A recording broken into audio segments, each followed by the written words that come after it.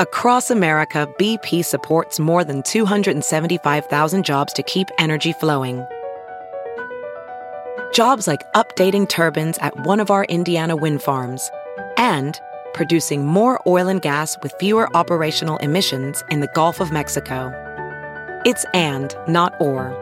See what doing both means for energy nationwide at bp.com/investing in America.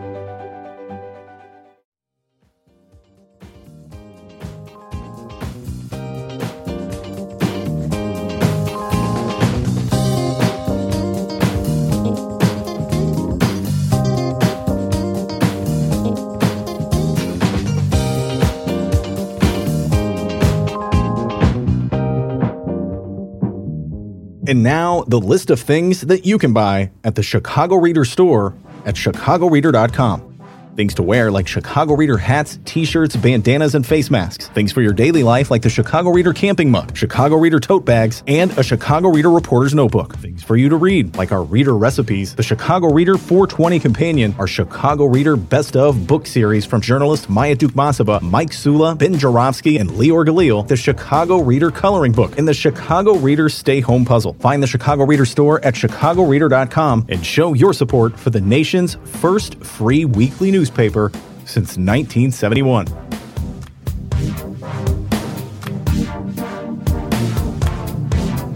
Bonus time on the Ben Jarofsky Show as I speak. It's Thursday, October 14th. Man, the days are flying fast. A headline that just broke in the Sun-Times on the internet. Lightfoot spars with Hispanic caucus over hiring record. And this headline is really apropos to the conversation I'm about to have with a good friend of the show, who a distinguished guest. And as I do with all bonus show distinguished guests, I ask them to introduce themselves. So, distinguished guest, introduce yourself. Hey, everybody. This is Carlos Ramirez-Rosa, and I have the great pleasure of serving as Alderman of Chicago's 35th Ward. Yes, and he also has the great pleasure of coming on my show at least once every 6 weeks. And as I was telling Carlos before the show, he's got one of these guys. We could talk local politics, we could talk national politics, but we're going to do a lot of local politics, and we'll get to some national at the end, Carlos. So this is burning on my mind. I got to tell you, I wasn't unaware of this, what went down at this caucus meeting, until Jeanette Taylor, JT, Alderwoman Jeanette Taylor, was on the show earlier today, and she said, "Did you hear what Lori Lightfoot said at this caucus meeting?" And I said, "No, I hadn't heard it. I actually had not heard it." And she said she's the best mayor Chicago's ever had, even better than Harold Washington. And Carlos Ramirez-Rosa, my mouth, literally, I could talk. You know this. I have the ability to talk. I'm never at a loss for words. I got the gift of gab. I was speechless. Because to me, and this is just me as an old baby boomer speaking, the greatest mayor the city of Chicago has ever had is Harold Washington, on so many levels, on so many fronts, including at the top of the list, I would put, or not at the top of the list, but in the top 5, what he did to build independent Hispanic politics in this city. So why don't you be our reporter and explain what went down at the Hispanic caucus meeting when Lori Lightfoot said that. Take it away, Carlos. Well, for the record, I just want to make it clear to the mayor's people that are listening, I was not the individual that went and told the press about what happened behind those closed doors. After the story broke, I did get a phone call from Fran Spielman, and given that the story had already broken, I felt that it was okay for me to now speak publicly about what happened behind closed doors on Tuesday. The mayor reached out to the Latino caucus and said that she wanted to meet with us to talk about her 2022 budget and to speak about some priorities that we had identified for her via letter. And we sat down and, we started getting into, what were our priorities for the budget. And just immediately off the bat, extremely combative, very uninterested in hearing anything that we had to say, not accepting any of the very light diplomatic, professional criticism that some of my colleagues offered. Just very much, I'm the best. Everything that I do is great. My record is irreproachable. And if anyone says otherwise, they're full of shit. Can I swear? Yes, absolutely. I don't remember. You should have heard Jeanette Taylor earlier but today. Yeah. But I was just super shocked about, the way in which the mayor went about this. The Latino caucus has many, mayoral allies, many aldermen that have voted with her many times, that, have carried a lot of water for her. And, the folks that were speaking were folks that, are generally voting alongside the mayor more than they're not. And so for her to, yell at them, treat them in that way, I've seen the mayor act in this way in the past. Certainly, we've heard that, in her office, she's treated people that way that work for her. And that as a result of that, she's had, issues keeping some, talent in her office or recruiting new talent to her office. But I think I was just really shocked by some of the things that she said, particularly, as it relates to, her record investing in the Black community and in historically disenfranchised communities. Okay, so before we get to the Harold Washington part, which really irritated this old baby boomer, let's talk about perhaps more significant, her investment in low-income communities that really are starving for that kind of investment. What did she say about her record? Well, what I'll say is that we brought up as the Latino caucus the 2022 budget, and one of my colleagues, it was misreported in the Sun-Times, I did bring this to the attention of Frank Spielman, but one of my colleagues, Alderwoman Silvana Tabarez, asked if the guaranteed basic income, right, which is a pilot program that was first suggested by Gil Villegas that would provide poor and working class families in the city of Chicago with a check every single month to supplement their income, to help them make ends meet.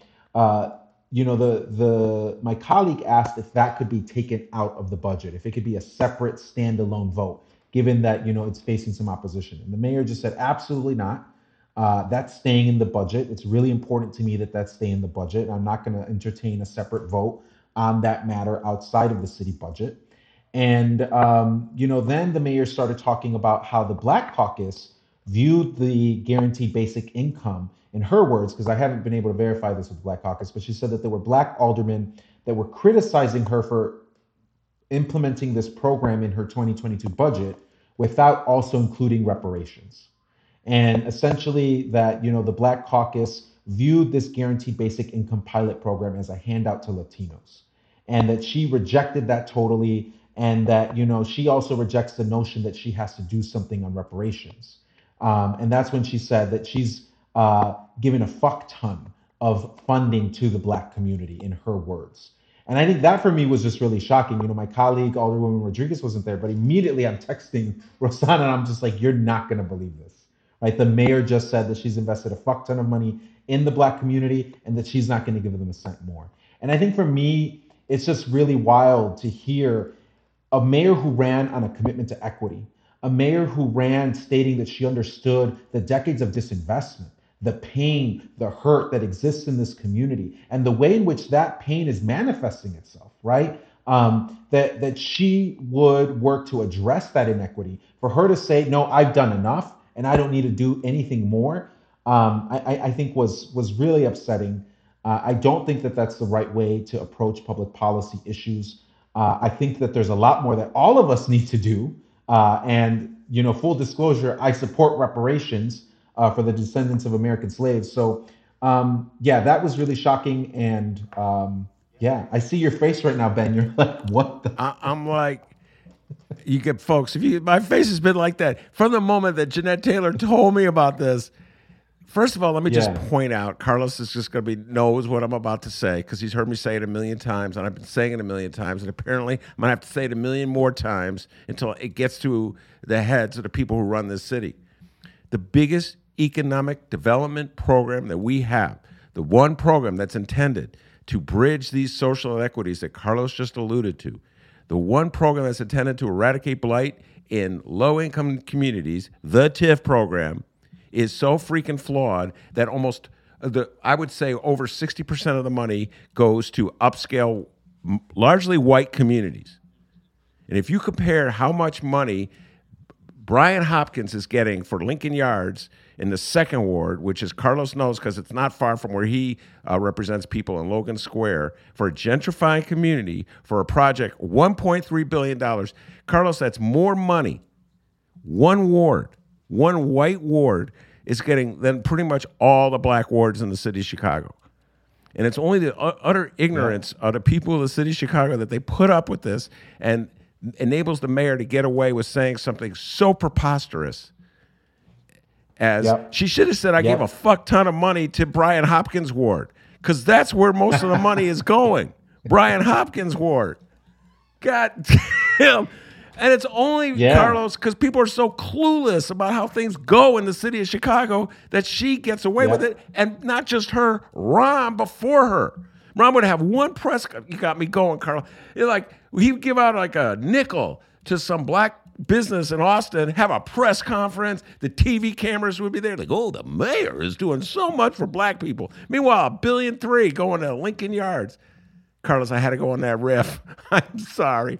Yeah. Your response. Go ahead. No, that's exactly the response that type of statement warrants. I think that's an excellent point that you just made, which is that, the mayor gave a fuck ton of money to Lincoln Yards, to big wealthy developers. And she continues to do so through the TIF program through today. And let's not forget, the mayor ran on a commitment to undo the Lincoln Yards project. She ran as a critic of that project. She said she was going to put a stop to it. And then immediately, she had not even been sworn in, and she did a complete 180. And I think that was the first indication that we had that this woman was not who she said she was in her ads, in her campaign speeches. It's very clear, I think, to most Chicagoans that have been paying attention to politics, that the mayor was coached. The mayor received talking points. She was willing to use those talking points about equity and social and economic justice and progressivism on the campaign trail to get into office. And since she's been in office, she's governed from the center right, if not the right. I mean, look at the anti-gang terrorism ordinance that she put forward, which is just a bunch of, BS law and order posturing that we would expect from Donald Trump. So I think this notion that, she believes that she's invested a quote unquote fuck ton in the black community is totally misinformed. I think the fact that you just pointed out, when you compare it to the other investments that City Hall has made, it is a paltry amount, because she'll probably point to, the Invest Southwest initiative.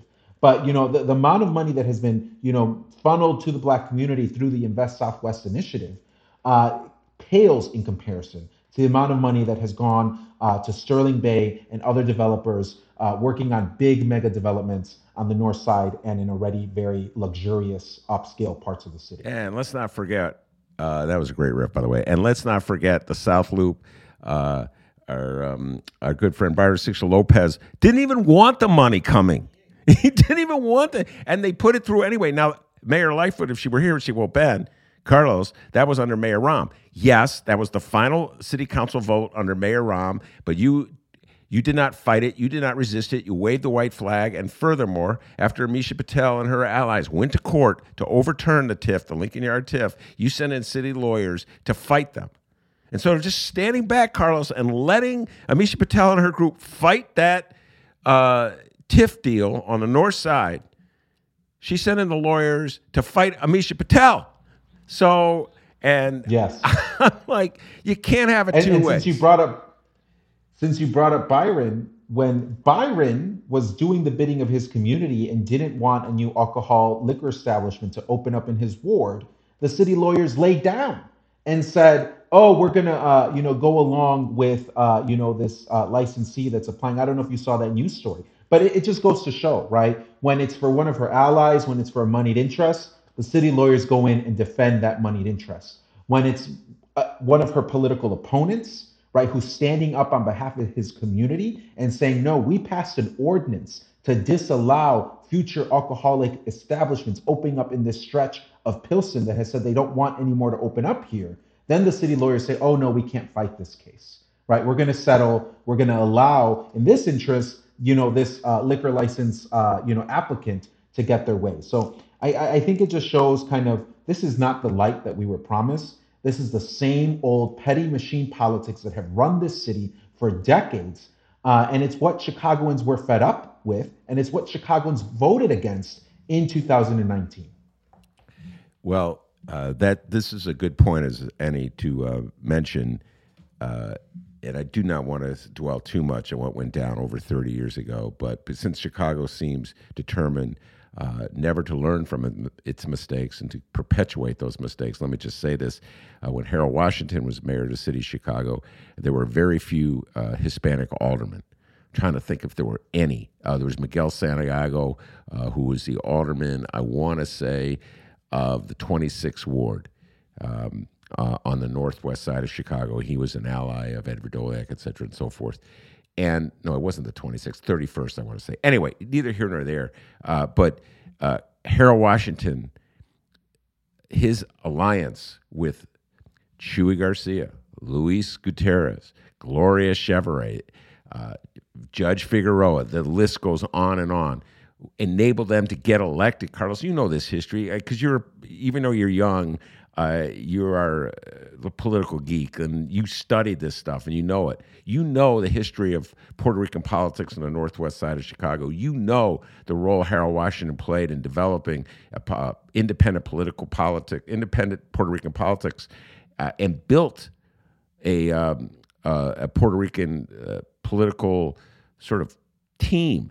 And then Dick Mell had to respond, and the machine had to respond by reaching out to people like Manny Torres. You get what I'm saying? So it started with Harold. So it's really weird that Lori, maybe she doesn't know this history, Carlos, on this particular issue, would choose to try to favorably compare herself to Harold. Your response?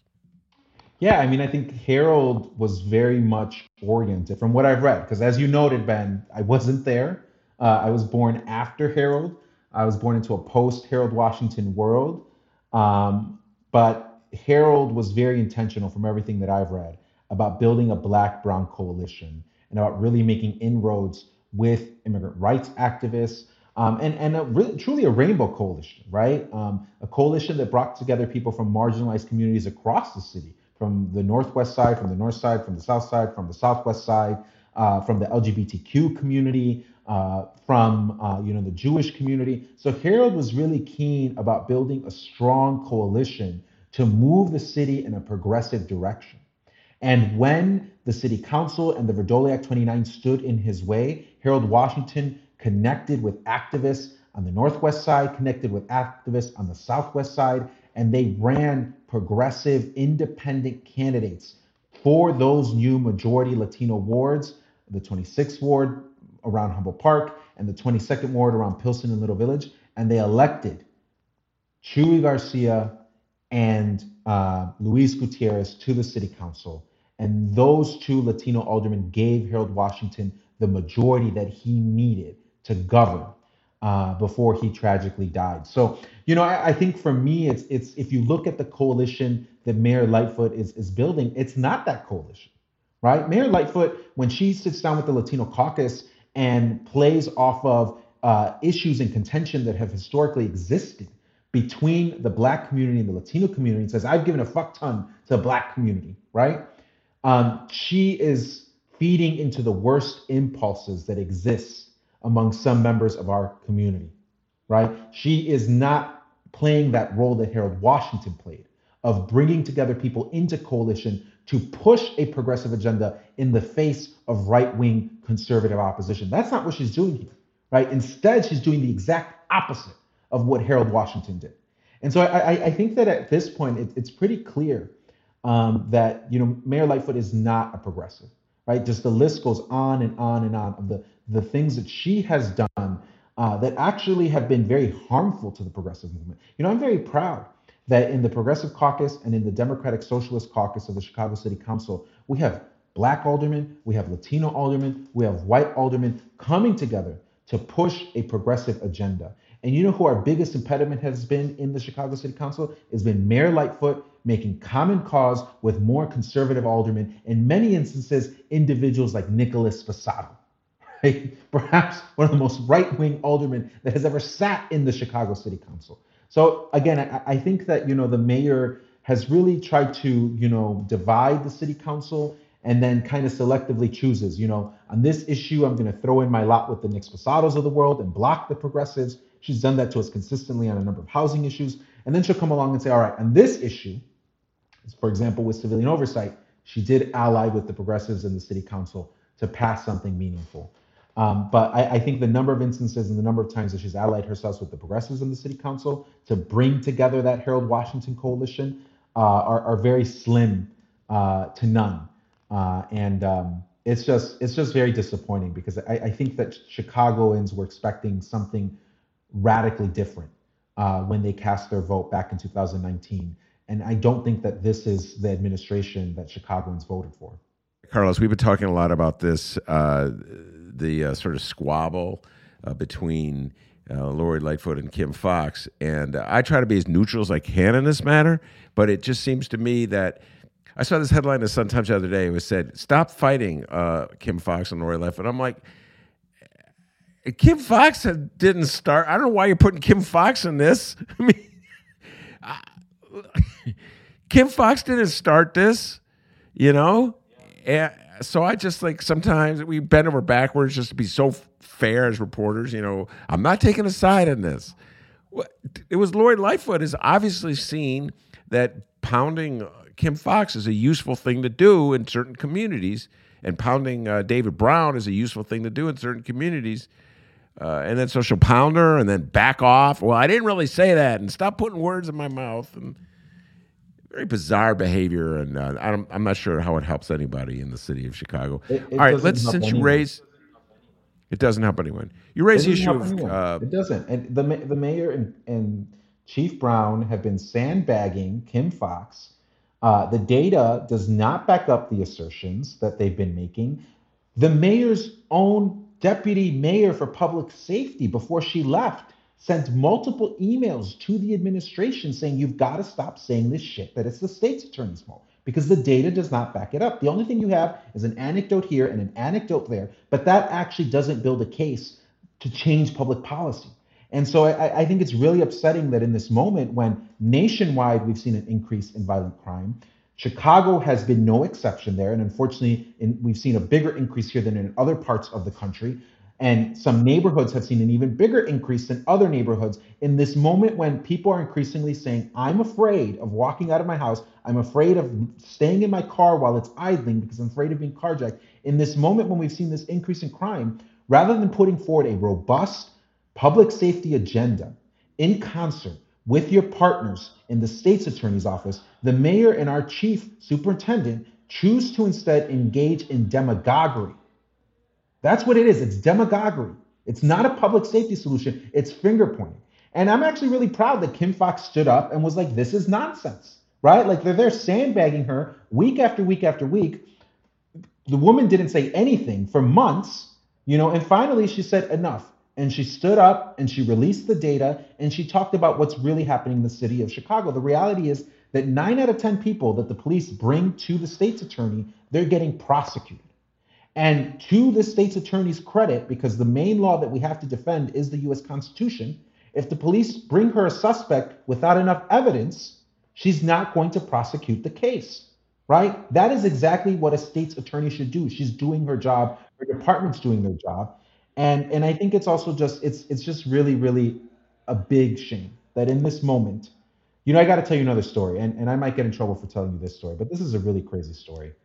And I think to me, it's just really emblematic of the way that this administration has approached governing and some of the deep-seated issues that exist in the city in this moment in time. My colleague, Alderwoman Rossana Rodriguez, has been hosting a series of community conversations about public safety. She brought in the Inspector General for Public Safety. She brought in the state's attorney. So she's been having these town hall meetings. The first meeting she had 300 people. I think she had a meeting last night. It had like 80 people. Do you know that the mayor got upset that Rossana had a town hall with the deputy inspector for public safety? Now, tell me, the Inspector General on Public Safety, they're the ones that are looking at CPD's books. They're the ones that are looking at CPD policy. They're investigating. If there's anyone that knows what's going on with the police department in the city of Chicago, it's the people whose job it is to investigate them. So the Inspector General for Public Safety was invited out to this hearing that Rossana had in her community. The mayor apparently was so incensed that the Inspector General would be invited to a public meeting on public safety. Rossana reaches out to the mayor's office and says, hey, I'd also like to invite, Chief Brown to attend one of these meetings in my ward. 2 days later, after the mayor, after Rossana makes this request to the mayor's office, guess who shows up in Rossana's ward without telling Rossana, without telling the community that she was going to be there? Mayor Lightfoot. Mayor Lightfoot shows up with Police Superintendent Brown, does not tell the local alderman who has a request in, That the superintendent come and meet with her community and instead meets with a few remnants of the Mel machine. Tell me, that is not a real public safety strategy. Everyone needs to come together to work on public safety. You got to reach out to the local alderman and say, hey, I know that you've been having some issues with public safety. The superintendent is coming. Let's get together. Let's have a real community conversation. Let's focus together on real solutions. No, the mayor came there to play political games for a photo op, for a cheap political stunt. And who does she coordinate this cheap political stunt with? But the remnants of the Mel machine in the 33rd Ward. Come on, this is some petty politics. And Ben, I know you got to say something right now, but in this moment in time when we have record carjackings, this is what the mayor's wasting her time on. This is what the mayor's wasting city resources on, is petty machine political games. This has got to stop. Yeah. Yeah, that when I saw that, that reminded me a lot of the games that Mayor Rahm Emanuel played with Sue Sedlowski Garza when she was first elected alderman. Barely got elected in the face of his opposition as alderman in the 10th ward. He would invite her to certain functions that he would have in her ward, or he'd invite John Pope, who was the predecessor that Sue Sedlowski Garza defeated. And when I read about what the mayor did to Rosanna Rodriguez-Sanchez, I'm like, oh my God, this is right out of the Rahm playbook. Yes. And but it's worse. It's worse because we didn't have record carjackings under Rahm, right? Maybe Rahm had the luxury to play some of those games. I'm sorry, Mayor, you do not have the luxury to be playing these games. That you have time, and the deputy mayor for public safety was involved in coordinating this crap. This is what the deputy mayor of public safety is spending their time on, coordinating these cheap political stunts to mess with one of the few brown women in the Chicago City Council. This is so sad. And I remember it was Saturday, and I'm finding out that all this is happening, that the mayor orchestrated this political stunt. And I'm helping my mom deal with some stuff, and I'm helping her move some furniture. And I share this with my mom, and my mom says, oh my God, that is so ugly.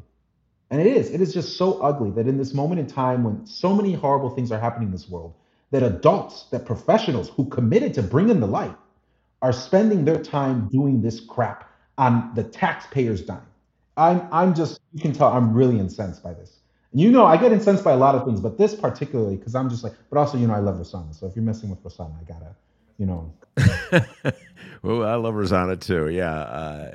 And Rosanna Rodriguez-Sanchez defeated, just so people know, it was a very close election. She edged out Deb Mel, who's the incumbent, who is the daughter of Richard Mel, who was the powerhouse. I've already mentioned him once or twice in this particular conversation, but he was an ally of Edward Verdoliak and Ed Burke back in the council ward days, and the old Democratic powerhouse. And he decided he didn't want to be alderman anymore, so he literally handed it over to his daughter in the middle of this council session, and not in the literal meeting, but in the middle of his term, I should say. And then she was defeated by Rosanna Rodriguez-Sanchez. All right, and he's let's out of move on. retirement You mentioned now. Dick Mel is out of retirement. He has started a community group called California Park Neighborhood Association, literally just materialized out of thin air. With Dick Mel listed as a board member of the group. After some people pointed to that, they scrubbed the names off the website. They took his name off of there. But he's been using that group to spread misinformation about one development in the 33rd Ward. So he's clearly, he wants his revenge. Rosanna and the 33rd Ward working families, they took out the Mel, machine, and they want their revenge now. And sure enough, the remnants of the Mel machine were there with the mayor for her photo op, which, by the way, 20 minutes after the mayor's photo op, there was a shooting where the mayor was. So it's just like, look, that's not a public safety plan, right? We literally had the police superintendent at that corner, and it did not prevent a shooting from happening, right? So again, it just shows that, the mayor's spending her time on these petty political fights rather than taking on the big issues that our city is facing. So you talked about a more sensible approach to public safety. What would some of your suggestions to Mayor Lightfoot and David Brown be in terms of utilizing police? Well, I think that first and foremost, we need to look at what has worked at reducing violence. over the last several decades. There's decades of research. There is a lot of evidence-based solutions that have been implemented across the United States that are proven to reduce crime. One of the most important things that we could do at this moment in time is ensure that when people are in mental health crisis or where they're in another type of, social crisis, that rather than sending a police officer, which many times may actually result in a fatal interaction, that instead you send mental health professionals that are trained to deal with that crisis. By sending those mental health professionals, you're going to be able to free up the police to actually investigate crimes, to actually work to solve the crimes that have already occurred. Because what we need to understand is that police do not prevent crime. Police come in after a crime has been committed to investigate that crime, to find out who was responsible, and to get that person and that individual into our criminal justice system, right? So this notion that police can prevent crime is totally misinformed. It's not backed up by the data. What actually helps to prevent crime are things like mental health first responders, like investing in housing, investing in education, investing in robust jobs programs, youth training programs, doing all the things that communities need in order to be safe. There's decades of research that show that investing in that social safety net is more effective at reducing crime than prisons or jails. And sometimes like the right wingers are like, oh, we want facts, not feelings. Well, those are the facts, right? You want to talk about facts, not feelings? The facts are that investing in housing, social services, mental health, education, jobs, job training programs are more effective investments. There's decades of research backing this up. They are more effective at reducing and preventing crime than more police and more jails. And as a matter of fact, there's also research that shows that jailing more people leads to more crime in the future. Because when you're locking kids up, when you're taking an 18 or 19-year-old and putting them in jail with seasoned criminals, what do you think happens when they get out of jail 4, 5, 10 years later? The only thing they know then is a life of crime. So it's almost guaranteed that you're going to continue to see this cycle of violence in our communities. So violence begets more violence. Historically, police have not played the role of preventing crime. They've played the role of policing poor and marginalized communities. That's a historical fact. Again, I'm sorry that the facts do not respect your feelings, right wingers, but these are the facts. And so, I think that, I've heard some anecdotes like, oh, there was someone that, was let loose on an ankle bracelet, right? They were released from being detained in jail while they're waiting for their trial, and they went on to commit another crime, right? If that's happening, that's something where we need to be working with the state's attorneys and the court to figure out, why is this person, still out on an ankle bracelet? Perhaps, they need to be detained if there's evidence that they've gone on to, commit other crimes. But overall, when you look at a comprehensive report that was put out by a researcher and a professor at Loyola University, they found that the bail bond reforms that the Cook County, judicial system has put into effect has not led to an increase in crime, right? So again, the data does not back up what the mayor's been saying. So I think that, there's a whole host of programs that the mayor could be looking at implementing, but there doesn't really seem to be an interest on her part to really implement those programs. And to this day, the mayor is still fighting progressive aldermen on a mental health first responder program.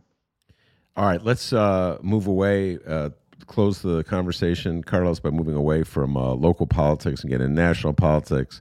I said at the outset I was going to ask you this question. I pretty much ask every guest who comes on the show these days this question because I certainly don't have an answer to it.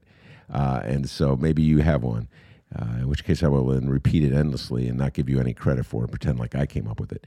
So, and here is the question. The question is, how can Joe Biden and the Democrats push through all the programs that they want and get it through the Senate with the recalcitrance, putting it mildly, of Manchin and Sinema.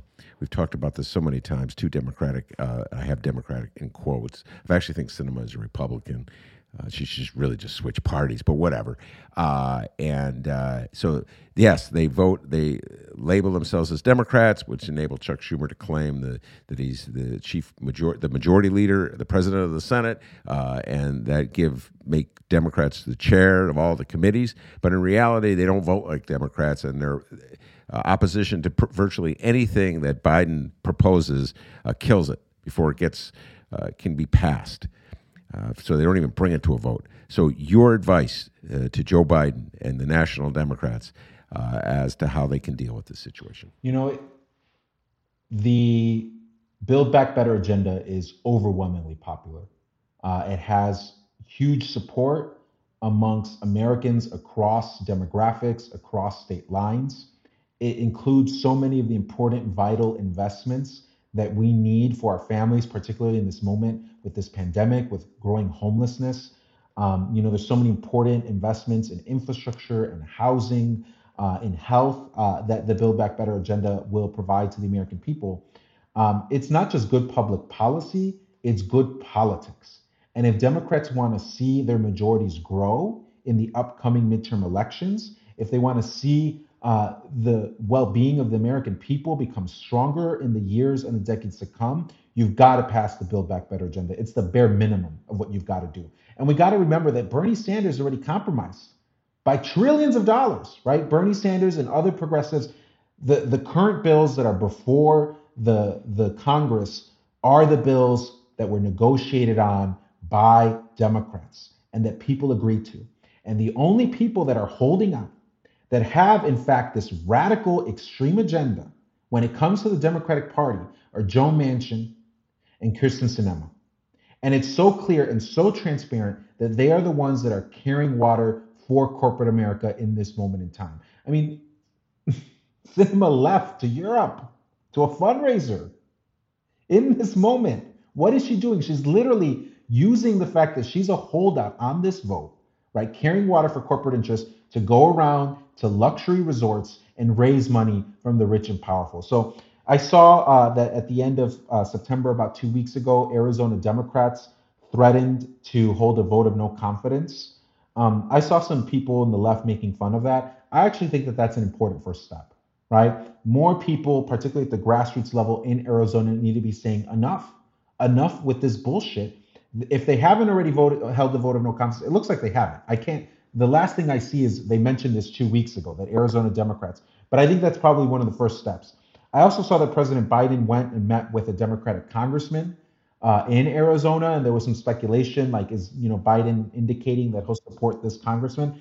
I think that Biden should go and hold a rally in Arizona, an outdoor rally, bring people together and say, look, this is what the majority of your people want in Arizona, Senator, right? And if you're going to stand in the way, then you're going to face the rebuke of the Arizona Democratic Party. You're going to face the rebuke of your president. And we're going to work to get you out of office. And, we might not succeed today, but we're eventually going to succeed when you're up for reelection. So I think that that's a critically important step for the Democrats to take. I'm with you on that one, that last point, and I will give you credit. I was just joking. Well, I'm not stealing your ideas. I'll give you credit. But I think I've said this before, and I don't want the Democrats to start emulating Donald Trump, but that's sort of what Donald Trump would do. He would go on the offensive in the state. He would go to the state where the senator is that he objects to. And usually I would be siding with the senator that he's objecting to, even if it's a Republican. But I think you're right. At some point you have to take a stand, and you have to ask yourself, what do we symbolize as Democrats? Why are we here? And if you can't pass a bill that would help people in this country, an infrastructure bill, or help people with their their income needs, et cetera, and so forth.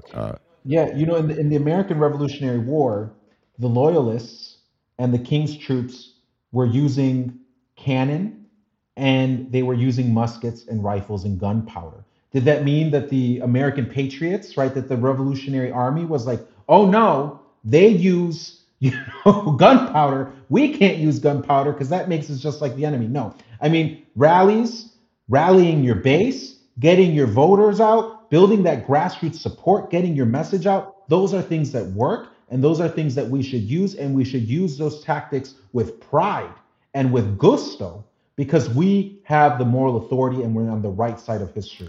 Well put. That's a good place to close it. Carlos, thank you so much for coming on. Thank you for putting up with whatever technical difficulties we had.